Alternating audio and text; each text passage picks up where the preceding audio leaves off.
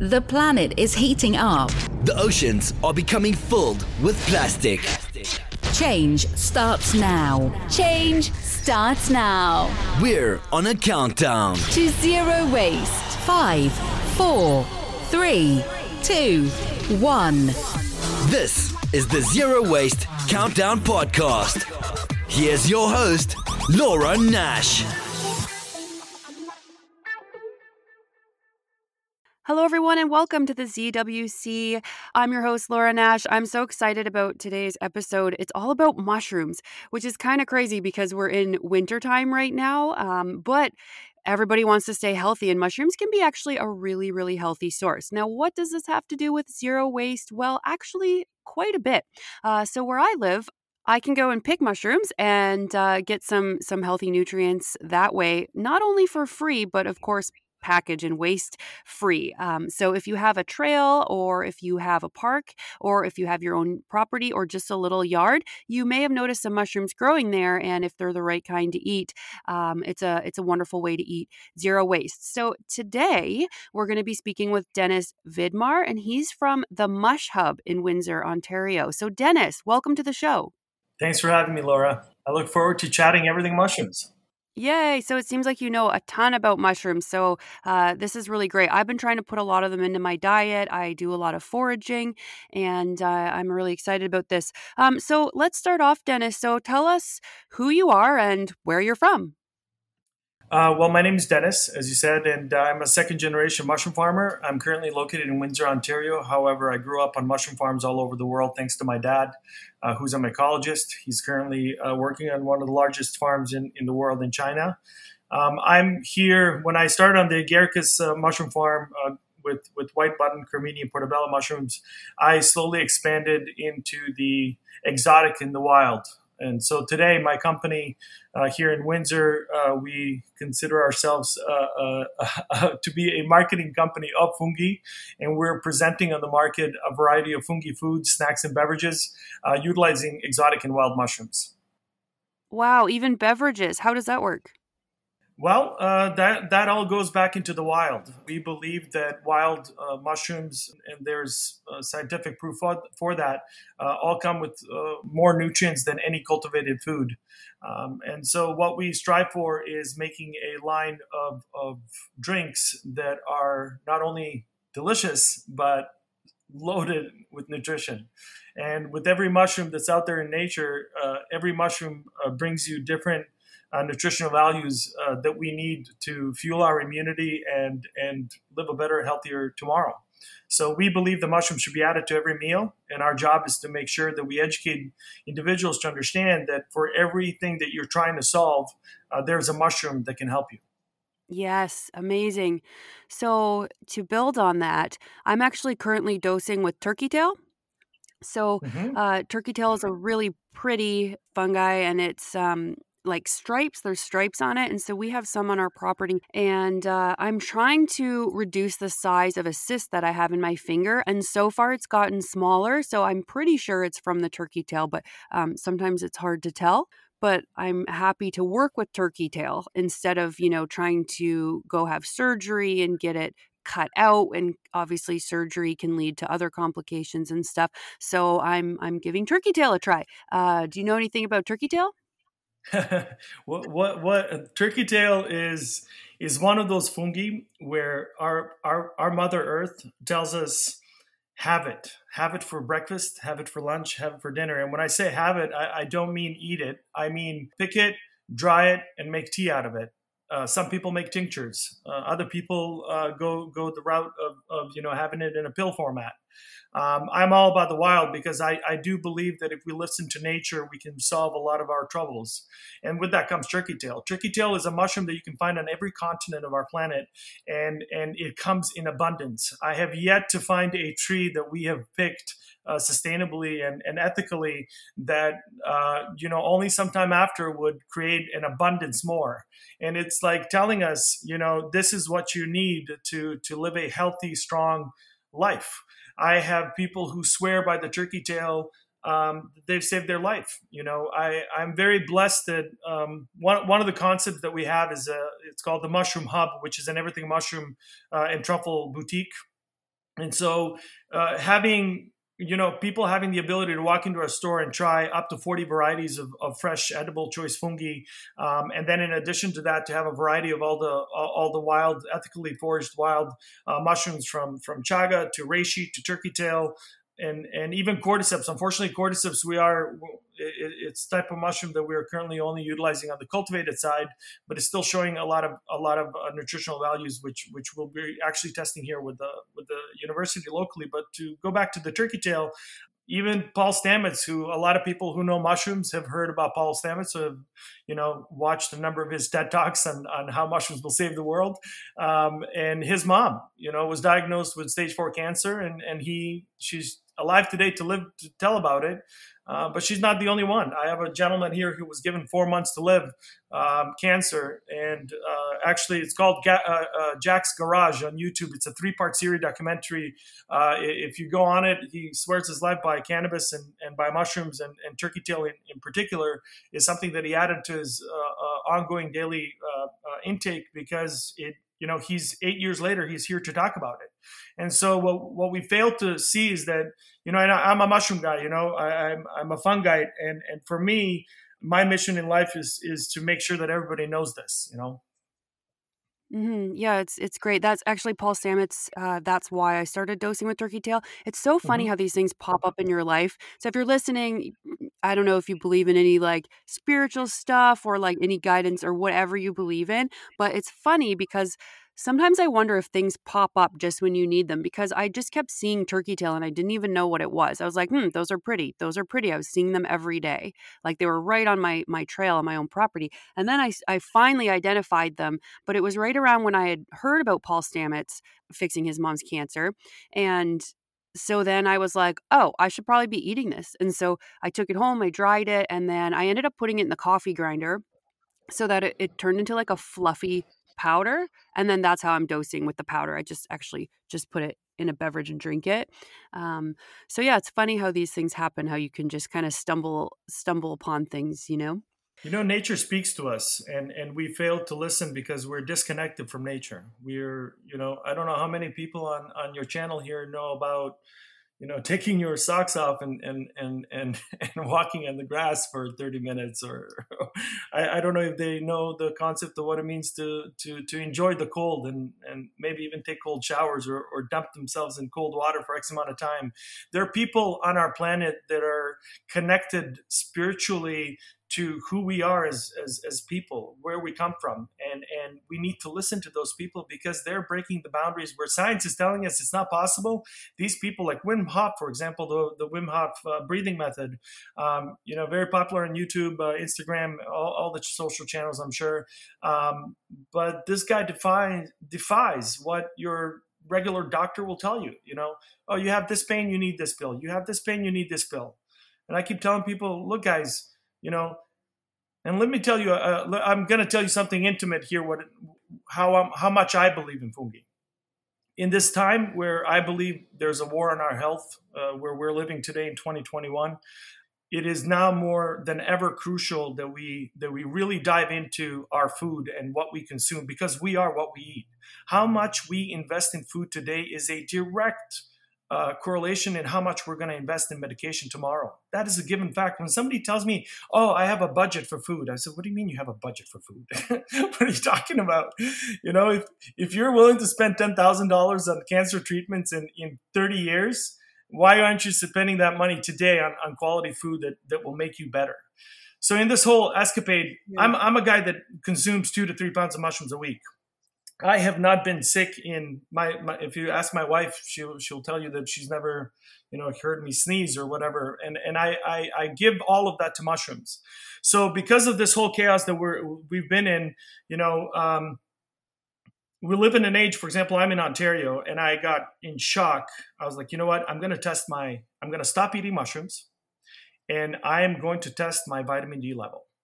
So I go to the doctor, I request a full-on physical, and I say, hey, I want to do a vitamin D test. And he's like, Dennis, that's extra. I was like, what do you mean it's extra?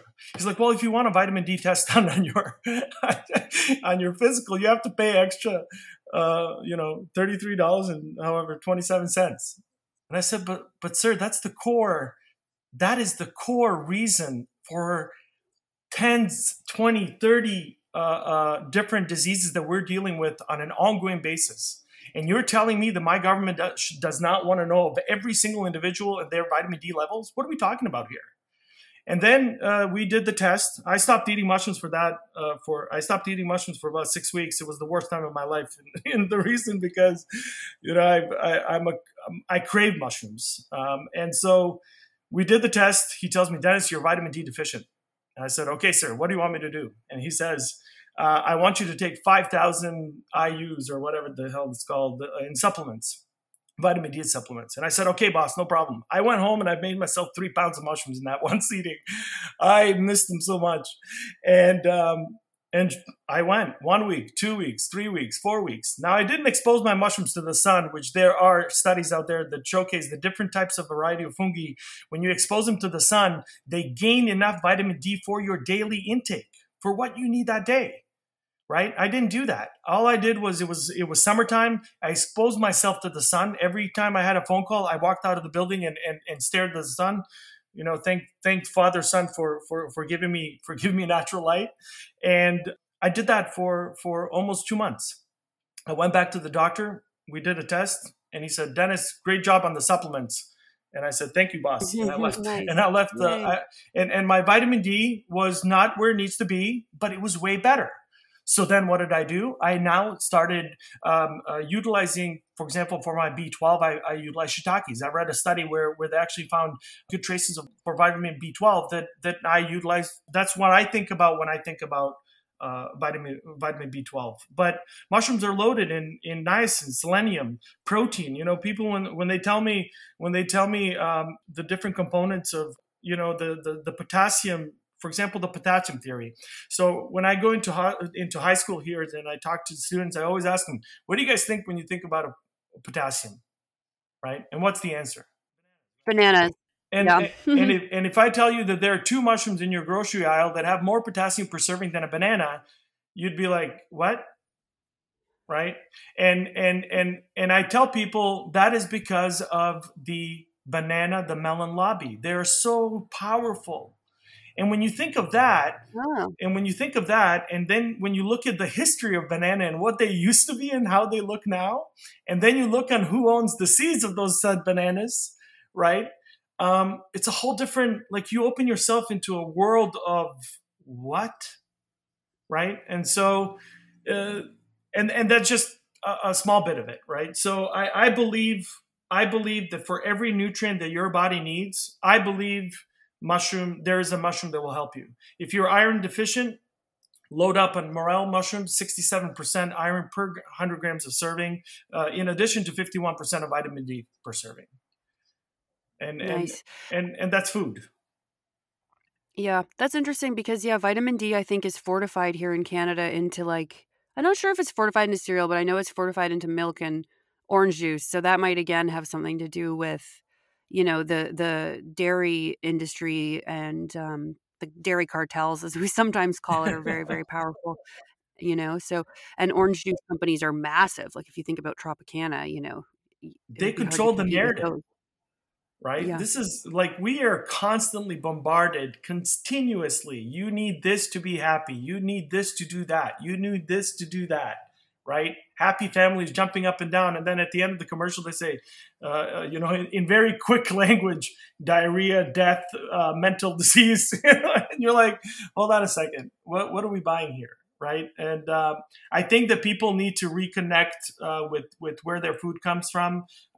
One of my missions is to make sure that we regain that curiosity amongst our youth in wanting to grow food for themselves, in wanting to go to their neighbors on the left and on the right and say, hey, how about instead of having all this grass around the house, around these houses, why don't you grow tomatoes, I'll grow cucumbers, and you grow peppers, right? And we'll barter and exchange, and then at the same time, we'll give it away to our neighbors, right? Not only are you teaching discipline to the family, but you're teaching discipline to your youngins to know that, food is not a button away. The one thing about food and convenience, I always say convenience is the plague of our time.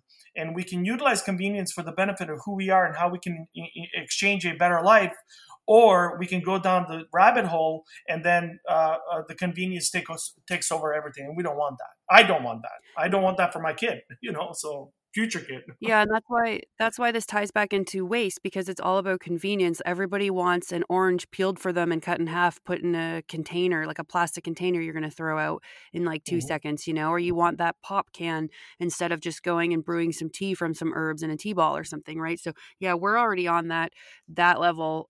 We've been on there for a while out at our house. We're in Ontario as well, near Kingston, and yeah, we grow a lot of our food, and our neighbors grow food as well. And so we're doing what you're saying. We're switching. Like, our neighbor grows amazing garlic. We grow really good Brussels sprouts and zucchinis.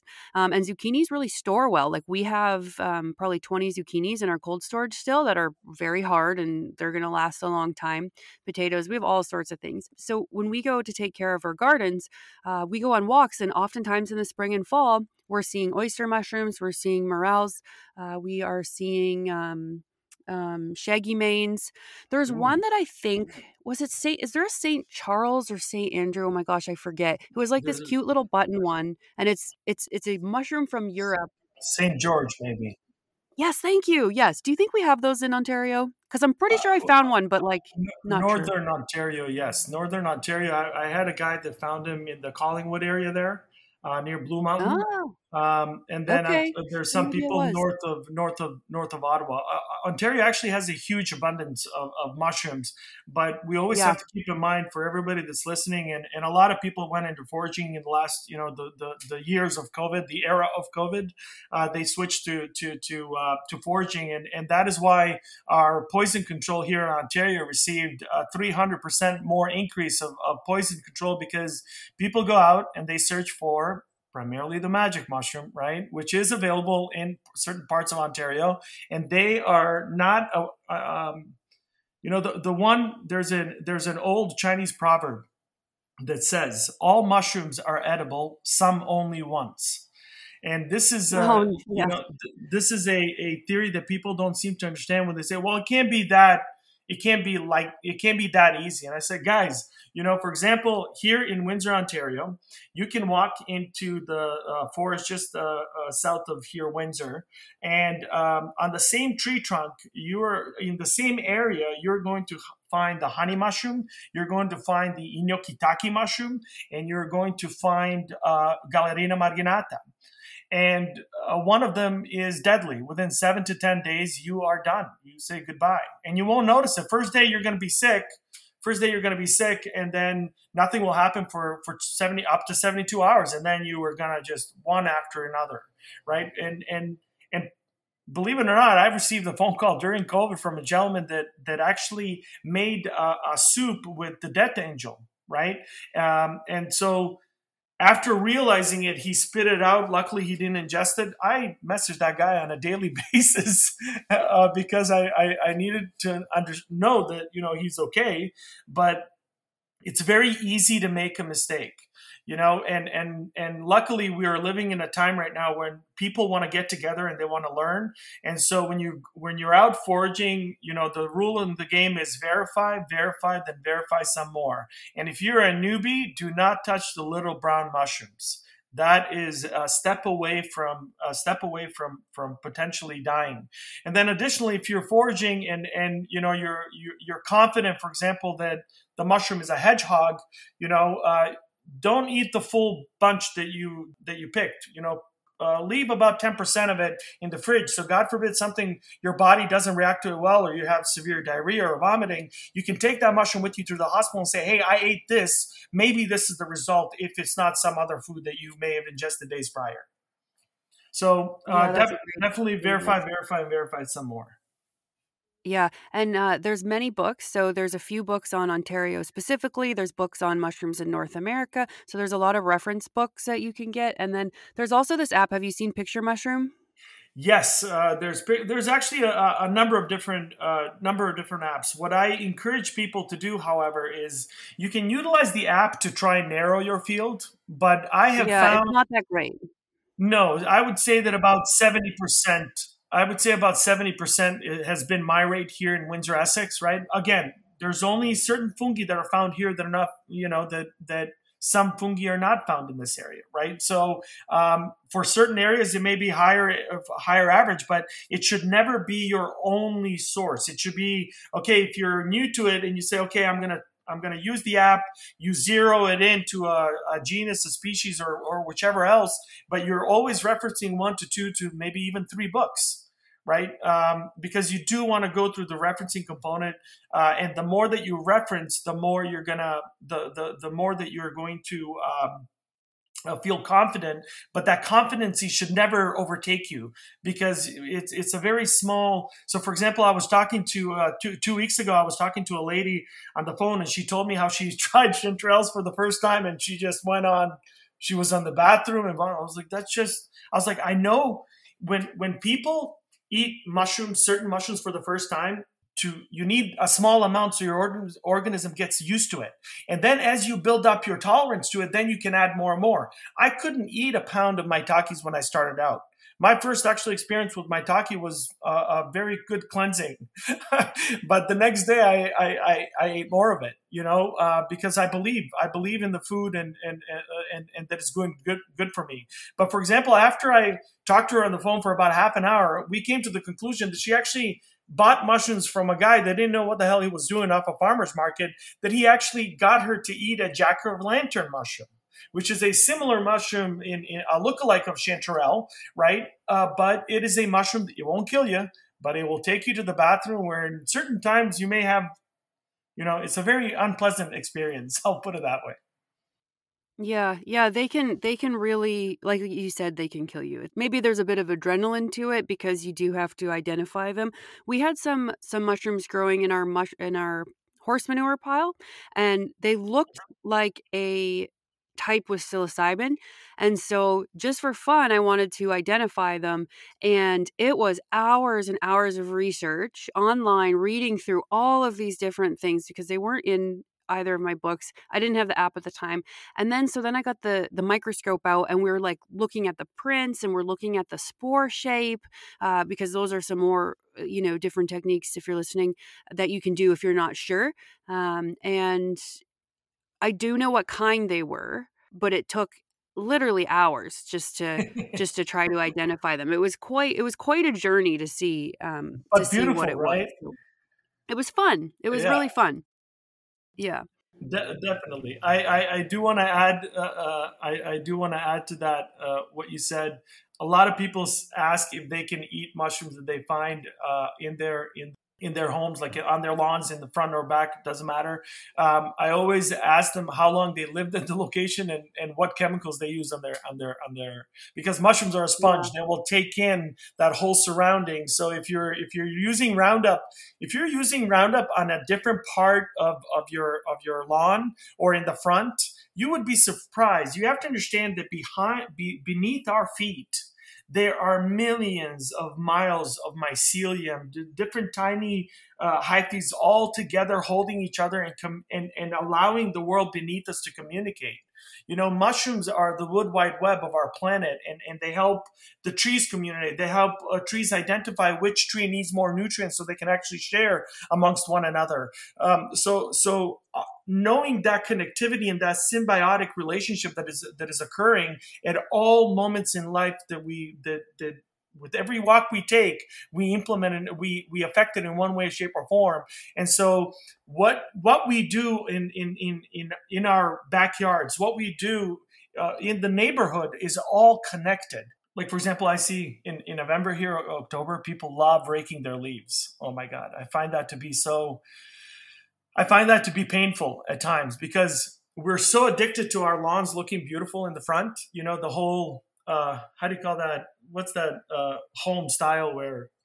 Like manicured lawns? Yeah, manicured lawns, right? And you're like, all this does is take my time away from learning something valuable or doing something of value with my life. And that's it, and so we fall into that. We fall into that because, and that's what I love about, people who love mushrooms. I find that, like, places that we deliver here in Windsor, Essex, majority of our clientele, which we call the shroomsters, they have their front lawns are like just all like different herbs and spices and like just, lettuce, tomatoes, you name it. So it's very beautiful to see that there is a shift happening.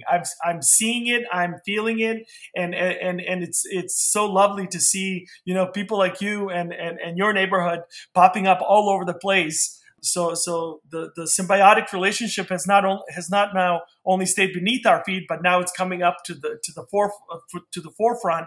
And I believe that if people see more of these projects popping up all over the place, that we will definitely have a beautiful tomorrow. Yeah. So with our lawn, the big thing that I see people getting rid of is dandelions, and I make wine out of the flowers. Out of the leaves, I make tea because it's really good for your blood and your heart, and then the root is good for your liver as well. So it's fascinating to me. And if you want to go down a conspiracy rabbit hole, I've heard there's a connection between like the Roundup companies and the heart pill medication stuff, but it would make a lot of sense, right? Here, kill all your natural medications and things that'll keep you healthy so that you can come to us later when you're a mess and you need drugs. But if you go to Bayer.com or Bayer, however you want to say it, like BAYER.com, and you look at their products list, and I'll put a link at the bottom of the show description on the Podbean site. So, oh my gosh. So products from A to Z, and you scroll down and you've got Adalat, field of activity, pharmaceuticals, application, cardiology. Okay. Then it's Edengo, crop protection herbicides. Then it's Adempos, pulmonary hypertension product. And then you've got Allion herbicides. And then you've got, I think there's another heart one. Oh yeah, aspirin cardio, which is for cardiology application, right? So this is true. The same company, Bayer or Bayer, I don't know, they own the drugs to kill your dandelions and also to treat your heart problems. Let me tell you my conspiracy theory, right? Being that this is completely connected, right? So you have the tobacco industry and all the doctors and all their, smoking is good for you, right? And then we, all these studies that they promote say they're good for you, but in the background, we have studies that actually show that they prove themselves that it's bad for us, right? And then you have all these massive lawsuits with the tobacco industry. And then this magic thing happens with the nicotine patch and the nicotine gum. And nobody looks at the actual core investors of that company. Your solution to quit smoking is owned by the company that got you to smoke. And you're like, what? It's like, yeah. And so if my conspiracy is a conspiracy and yours is a conspiracy, but they are relatable conspiracies in the ideology of what they're trying to present for us, well, is it a conspiracy, right?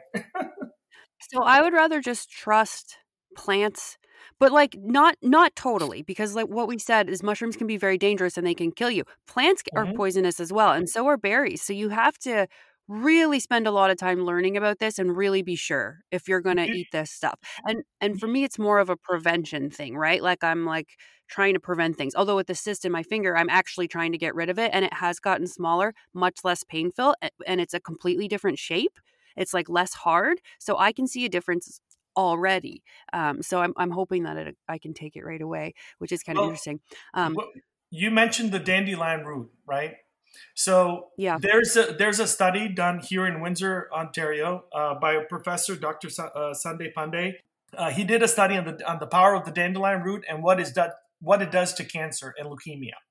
Okay, so when I read that article, I saw it in the Windsor Star, and right away I sent him an email and I said, Doctor, if you have proven this with the dandelion root, I highly encourage you to do a study. Now, mind you, this was February 2020, right? A month before the complete shutdown.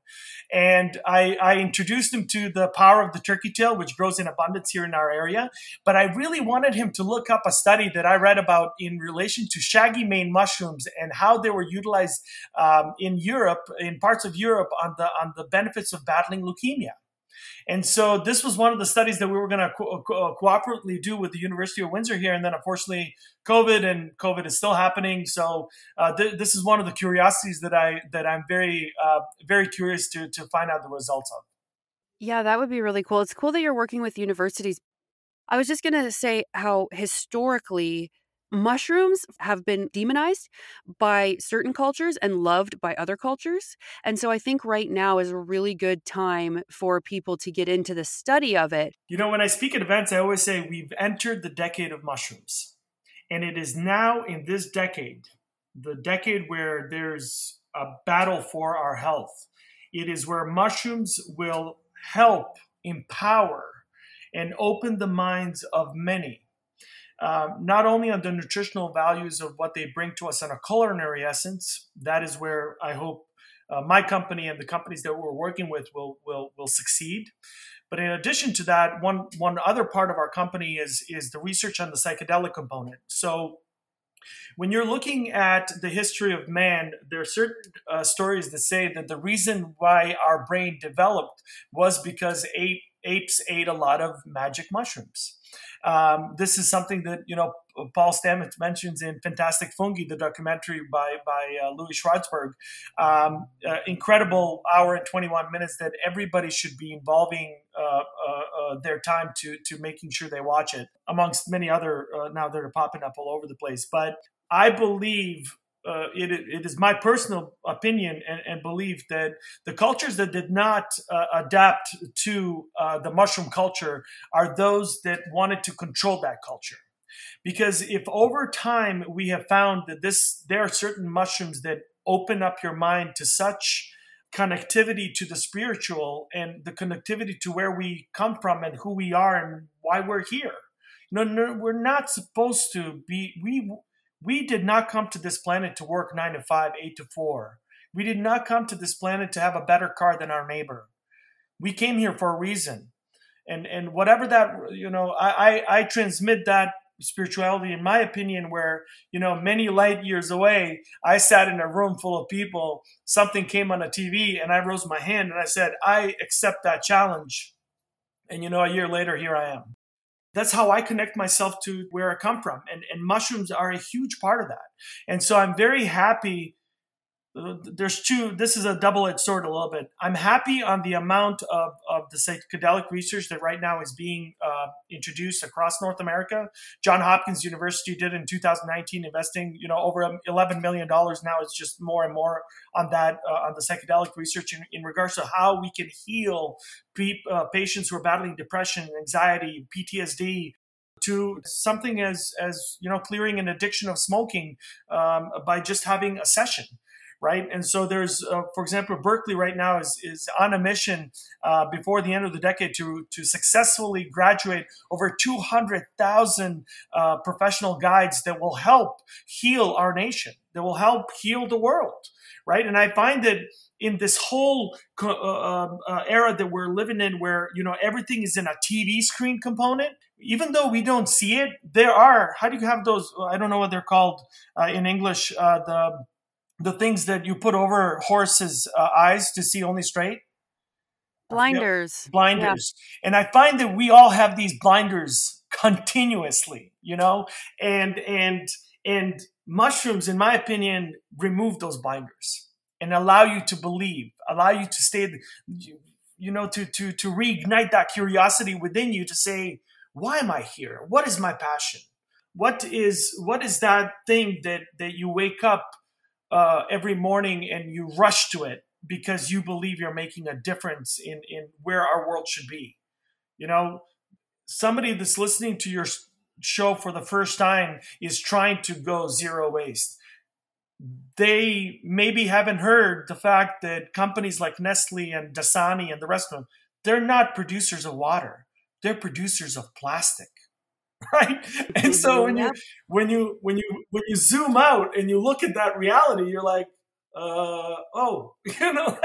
why is my city water polluted? Our skin is 80% water. Our lungs are 75% water. Like, we are water. right? It is the one thing, and fungi are water too. Like we have so many of these connectivities with fungi that, like mushrooms, we breathe in oxygen and breathe out CO2. Like mushrooms exposed to the sun, our skin generates vitamin D. Like mushrooms are decomposers, right? I mean, there's so many of these things that overlap with fungi that people at the end of this decade, I believe, we're going to we're just going to skyrocket into sustainable innovation. That's how I see the next decade. Yeah.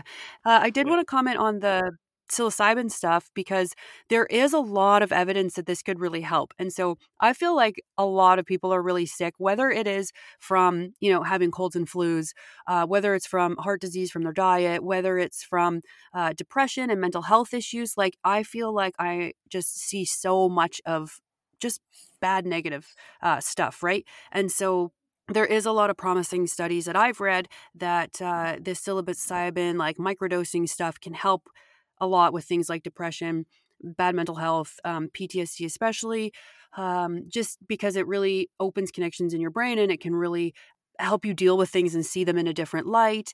And I think that we will see more of that as therapy, which might be better than antidepressants. Like antidepressants, they're like, oh, you have a risk of, maybe suicide or something. Like, that's pretty horrible to give to a depressed person, right? Like, that's a pretty big risk. Yep. The side effects are incredible. It brings me back on there's over 200, when I talked earlier, when I mentioned earlier about psilocybin and the double-edged sword component, in my opinion, is that a lot of this research is right now, they're not only focusing on psilocybin, they're focusing on LSD, they're focusing on, ayahuasca and the different DMTs, right? It's on the synthetic side. In my opinion, and what I plan to accomplish with my company is our goal is to grow, one of the 200 different species of fungi that contain psilocybin, because different species have more psilocybin potency than others. But as Terence McKenna once said, for every individual, there's a special mushroom from them, and so my goal is to test all of these out and say, okay, maybe there's a specific mushroom that really tenders to attack specific things that we need, for certain conditions, right? Like PTSD exactly. might have a mushroom that's certainly better, or depression, or anxiety. Like, there might be certain mushrooms, so that would be a great field to expand. Absolutely. That is one of the things that I look at for within this upcoming decade. That is where my company will also have something to say within. Oh, that's so exciting. I think it's really exciting to be on the healing side of things, right? You can be on the negative side of things in this world. Like, you can have, a job that builds bombs or something. Like, it's not directly bad, but, it might make you feel bad or something. Or you can be on the side of healing people, or at least trying to make people healthier or help or whatever, right? There's different things. So I also wanted to mention that one of my favorite books of all time is by Brian C. Muraresku. And he wrote this book. It's called The Immortality Key: The Secret History of the Religion with No Name. And it's all about pre-Jesus times and the mysteries. So in ancient Greece, there were these ancient mysteries where people would prepare for a year to do this trip, and they would walk, for who knows how far away they were, and they would come and they would see the mysteries. And he thinks that was something to do with the hallucinogenics. It was probably more the fungus ergot, but ergot is like wildly dangerous. So nobody seems to be really sure how it could be ergot, like how they could prepare it so it didn't make everybody sick, or get St. Anthony's fire, because that stuff can kill you, right? So it's a very interesting book if you're interested in crazy, like, revisionist history about plants and fungi and religion and all this stuff. He really ties things in nicely. And Brian Muraresku was on Joe Rogan as well. So if you are interested in that podcast, you can check him out. But yeah, he seems like a really cool guy and very smart. He's like a lawyer and like I think he studied classics and he did a great job. And he was poking around in the Vatican and he got special permission to go into these secret literally tunnels under the Vatican to do some research. And he was looking at these ancient, they're like kind of paintings, but made out of tile and stuff like that from thousands of years ago. And it seems like they're holding mushrooms in the hands of these ancient people. And then there's lots of places in the Vatican where he wasn't allowed. So I find that interesting. It actually reads like a Dan Brown novel where he's doing all this research with the Vatican and stuff. So yeah, I like that. But you might like that too, Dennis.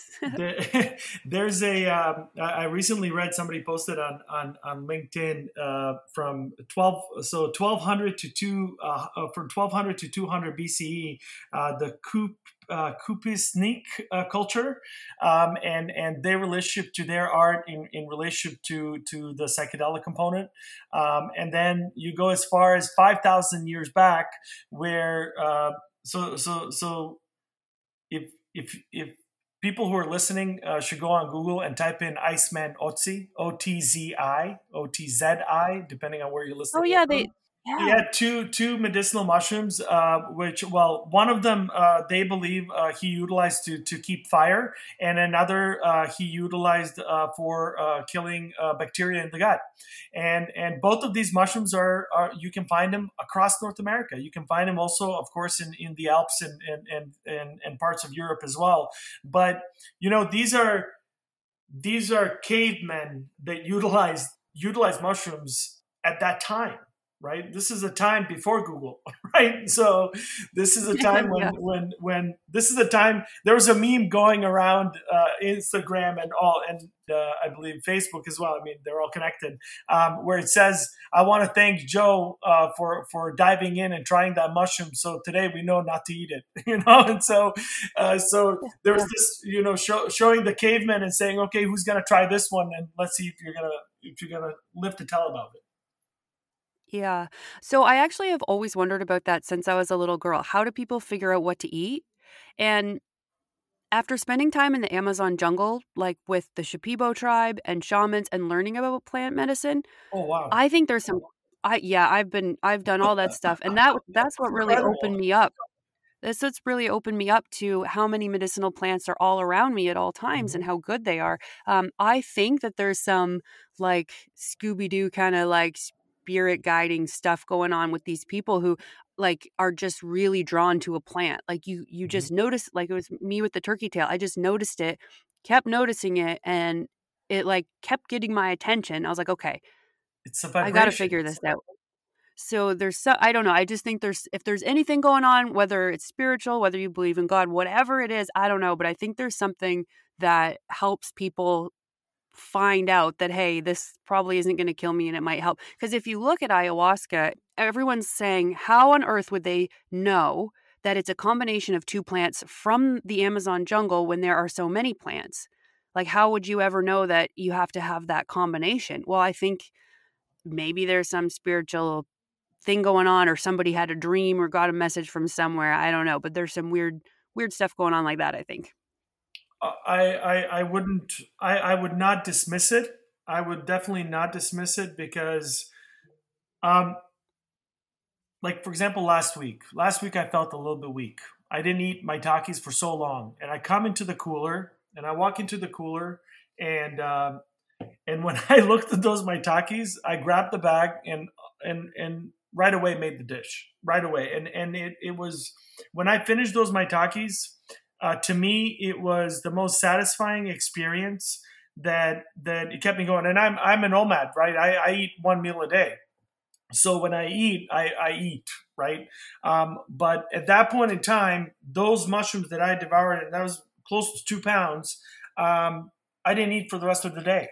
I gave my body exactly what it needed. And a lot of the times we fail to listen to our body.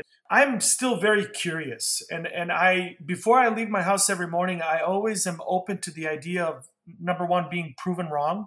Number two, learning something. And number three, staying curious. Because if I cut myself and 2 weeks later, there's no more scar there. How do I not look at my body and believe that it is the smartest engine on this planet and the smartest computer on this planet? And there's something within it that we've lost touch with. We are in control of it. It's listening to us, unintentionally, with the subconscious, with the conscious.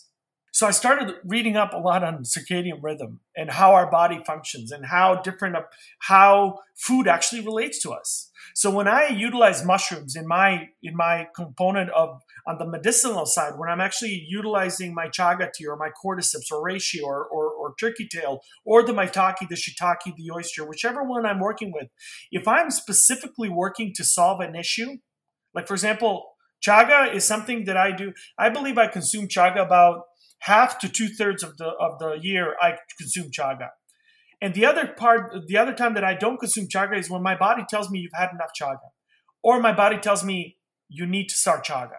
But when I start chaga, I'm doing chaga every single day at the exact same time. And my body knows that at 6 p.m., Dennis is going to get a chaga drink that's loaded with fresh lemons, with turmeric, with Himalayan salt, and pepper. Like my body knows at 6 o'clock, that's what it's getting. And I know for a fact that when I introduce it to it first day, second day, third day, fourth day, I know that on the fifth day, if not sooner, my body already is sending the right functions, whatever it needs to do to do that. And I relate that also when, doctors tell you, hey, take this before you eat, take this at 7 p.m., take this right before you go to bed. The same application comes with the food that we ingest.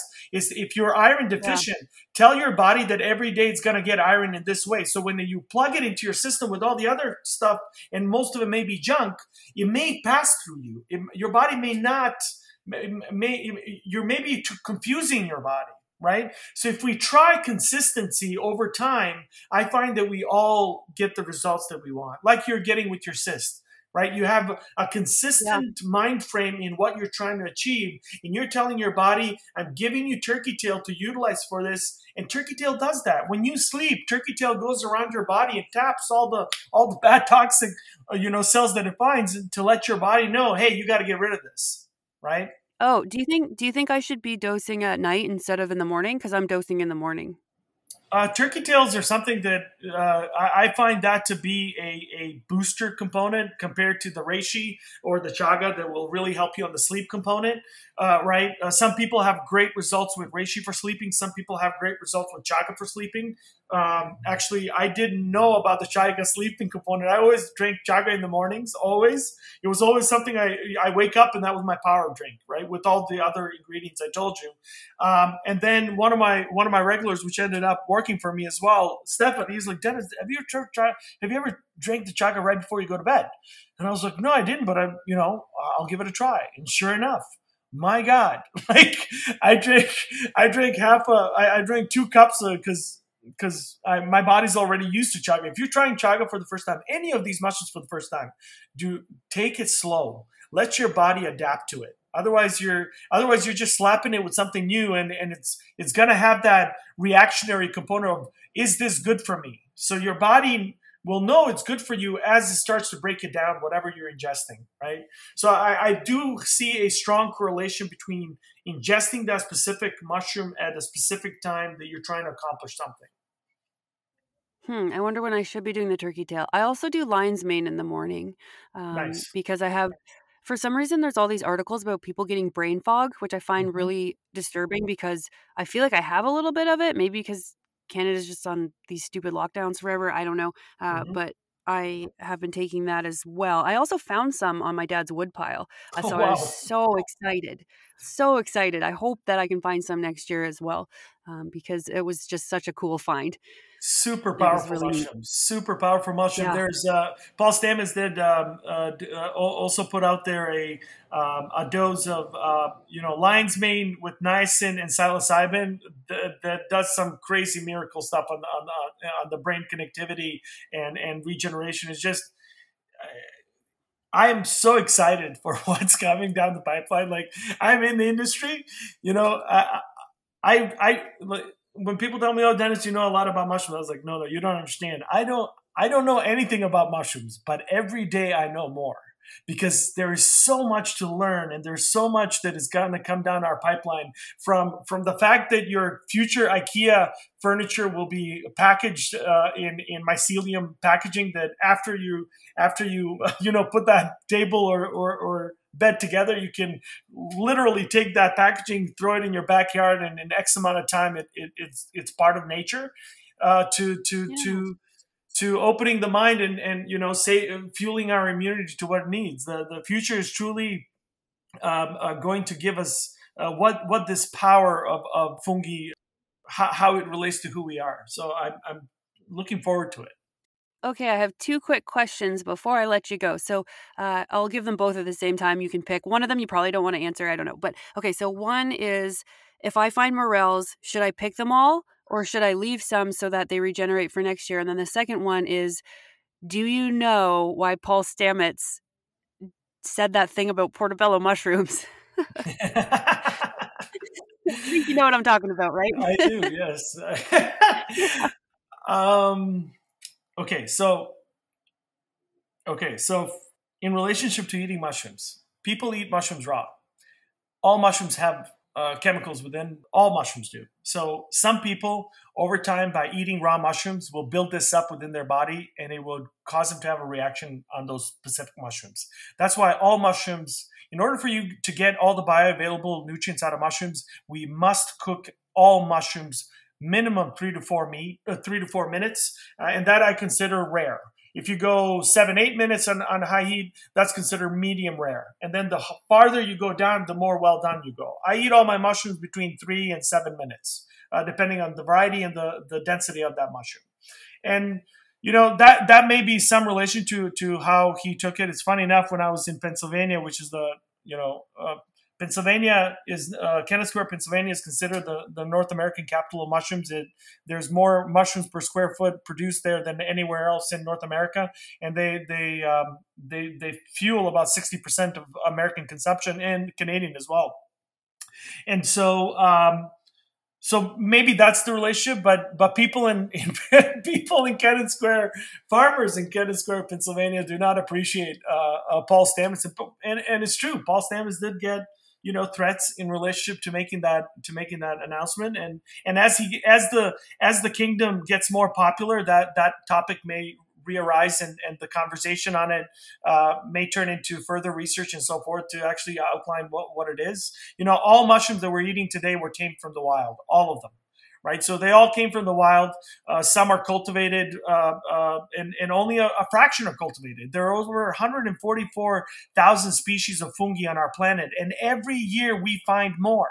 That's the beautiful part about foraging. When you go out into the forest, and if you guys go to Fungi Foundation, there is an actual step guide that when you go foraging for the first time, or whenever you go foraging, period, there's actually a step process, because the fungi that you may find may be the first fungi ever to be found on our planet. So that's the magic of going foraging. It's not and that's in any part of the world. I mean, the Amazon that you mentioned there, Laura, I mean, that is a place where we definitely find hundreds of species every year, right? In comparison to other parts of the world as well, just because the man footprint, the environment and so forth. So in relation to picking, we have to understand that we are not the only consumers of wild mushrooms. Other animals, other species that are part of that forest also utilize those mushrooms for culinary purposes.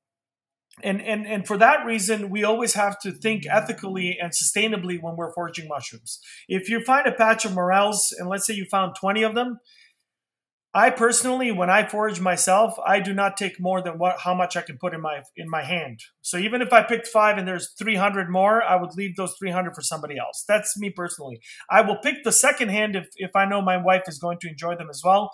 My wife, some particular mushrooms, my wife may not enjoy more than others. But whenever you are picking a morel, make sure you just flicker.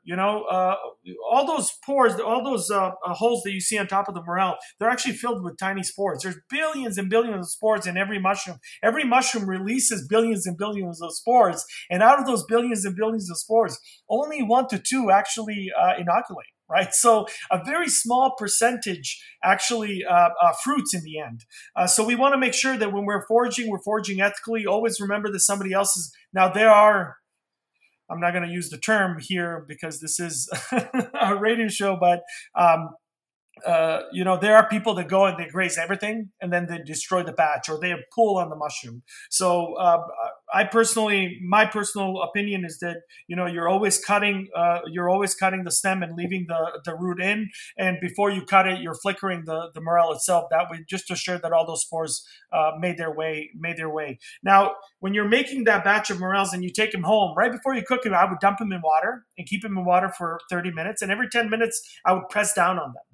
And then I would pull the morels out of the water with a strainer, and then take that water and then I would spread it in your backyard, or spread it back in if that area, if that patch of area of morels is near your house because you mentioned your forest nearby, you can take that water and spread it back to where it is. Some foragers will even bring their water in little pans to their spots. That way they dump them right away in the water, get all those spores out, and then dump that water in the area.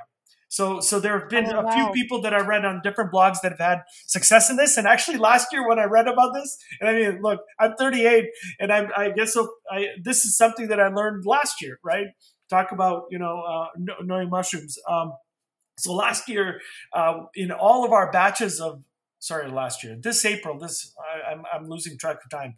This past April, when the morel season was here, so we had morels April, May, and June, and every batch that we brought in, we put them in water, and around our area, there's a few pine trees with our neighbors and such where our warehouse is. So we actually dumped a bunch of it. So we're going to see what happens this upcoming season or the season after, right? It all depends on the environment component, right? It always comes down to the environment. If you know the environment, and if you know the trees and that are in your area, there's a likely chance that you will find edible choice fungi that are surrounded around that tree as well.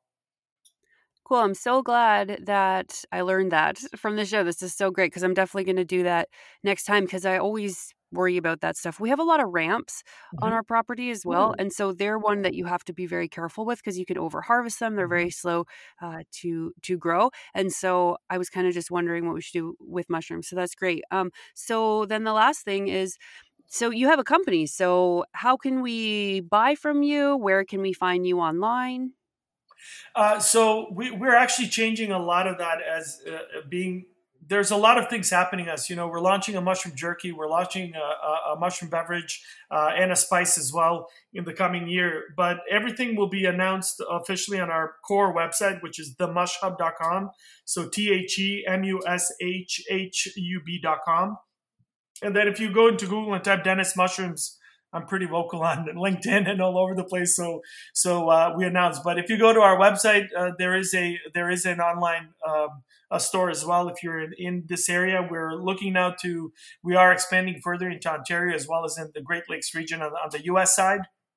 And then if you're ever visiting Windsor, Ontario, we have a store right here at the corner of Walker and Niagara in Windsor, Ontario, at 879 Walker Road. And there's two beautiful chanterelles, golden chanterelles that were painted by a local artist, Julia Hall, that is sort of our symbol to the how do you call it, the stamp on the building that showcases who we are and what we're about.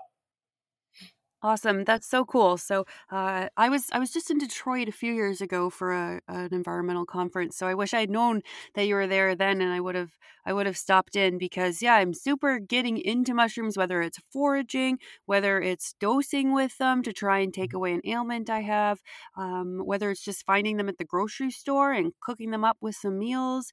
I know that they, like we said in the beginning, a lot of them have a lot of vitamin D and other vitamins and all these things that we need to stay healthy. And what a better time to stay healthy so that you don't run into problems and have to go to the hospital. Because honestly, with everything going on, that's really the last place that I want to be, that's for sure. So just having a healthy, balanced diet with all your vitamins and minerals and everything you need. Mushrooms can be a part of that, but again, be very careful if you get into foraging because it is dangerous. Lots of people have got hurt. Lots of people have died. So you really have to be careful with that. And if you want to be a little safer, you can stick to going to the Mush Hub and ordering some things there. You can go to the grocery store, that sort of thing. There's also supplements as well. Do you do supplements? Do you do like any of that stuff? We do not, because everything we do is wild, right? So we are thinking about at one of our facilities here where we're growing mushrooms, we're planning on strictly focusing on the adaptogen component of mushrooms in that facility. So it is down our pipeline. We just don't have it at the moment. But when it comes to culinary mushrooms, I suggest that every time people go into a grocery store today, every time that you go in, pick a different mushroom and try different things with different mushrooms, because you would be amazed at what you're able to achieve, from having an authentic vegan and gluten-free lobster bisque to having a vegan bacon to having a vegan, pulled pork, just utilizing different types of mushrooms. That's what we're excited about. We're excited about people now trying our foods that we're launching, which will, if you close your eyes, you will think you're eating meat. But what you'll be eating is Earth's original meat, which are mushrooms. I appreciate you, Laura, inviting me today, and thank you for chatting fungi. I'm always open to this. Awesome. Thank you so much. And it is a really cool world to get interested in. And there's a little danger to it, so be careful. But this has been great. And you can find Dennis on themushhub.com, or if you ever happen to be in Windsor, stop in, say hello, check out some of the products. And thank you so much, Dennis. This has just been great. Thank you so much, Laura. And I look forward to speaking again. That was Dennis Vidmar from the Mush Hub. Change starts now. This is the Zero Waste Countdown Podcast.